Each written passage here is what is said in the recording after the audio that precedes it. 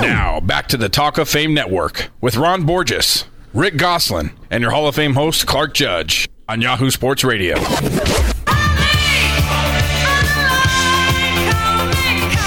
Speaking of calling, Talk of Fame Network is brought to you by Grasshopper, the entrepreneur's phone system. Turn your mobile phone into a business phone system with Grasshopper. Get a local or toll-free number, or bring your own. See how it works at grasshopper.com. And we're back with Drew Pearson of the Dallas Cowboys. And Drew, I think Rick Gosselin's got a question for you. Drew, why aren't you in the Hall of Fame? I just don't know. I just don't know what the criteria is for getting in and what makes me qualified or what makes me not qualified. Individual stats or team stats or both. And I think I had both of those in my career. With the Dallas Cowboys, had success individually, helped teams win football games, and averaged over 16 yards a catch, and went over 1,000 yards way back in 1974 on 62 catches. And the teams I played with, 11 seasons with the Cowboys, made the playoffs 10 of those 11 seasons, never had a losing season.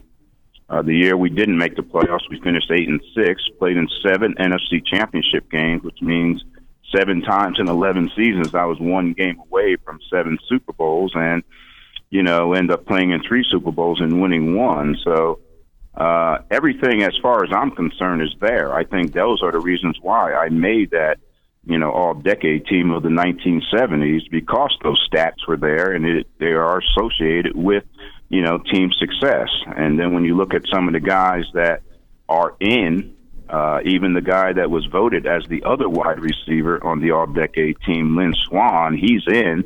He had better team success because they won 4 Super Bowls, but individually I had better stats than he did. I played a little longer than he did. Maybe that's the reason, but he's in. I'm not. The guy he played with that shared the ball with him, part of the offense with him, John Stallworth, he played through the 70s.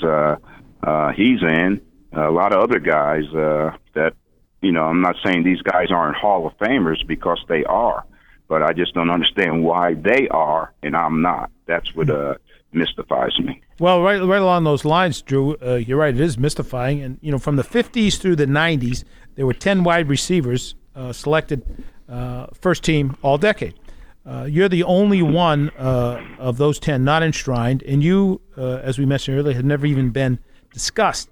Now you're in the vast senior pool, of which Rick and I try to pull as many people out as we can before everybody drowns, including us. And I'm just wondering, how frustrating has this whole process been for you, and to find yourself now in this pool where there's an awful lot of talented players, and you can only bring out 1 or 2 guys a year?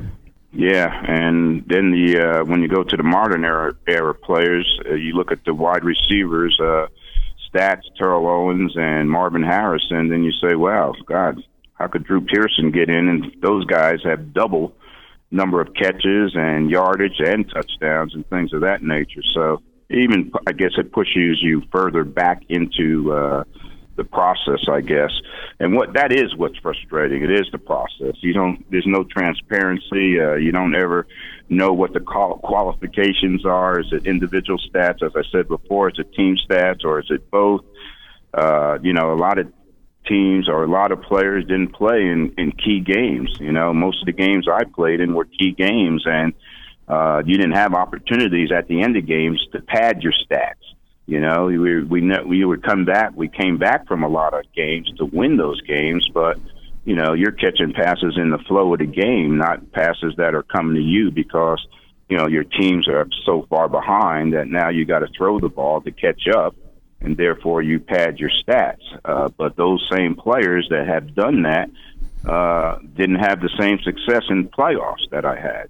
I caught over 60-some passes in playoff games. I played in 22 playoff games. Another thing, I threw 3 touchdown passes in the NFL. I was 5 for 7 throwing the football. There you go. I had a 1.3 something quarterback rating. I think that's even higher than Roger Staubach, which I bring up to him all the time. But I think there's a lot of things that when you looked at the time I played, who I played with, and what we accomplished individually, and who I played for. I did this for Tom Landry.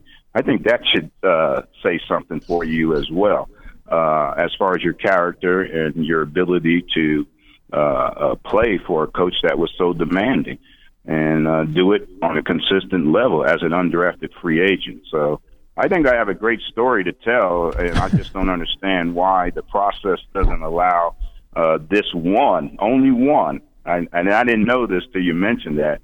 You are the only one of the 10 all-decade receivers not enshrined, and that, to me, I don't know what it lends to, but it just doesn't look right.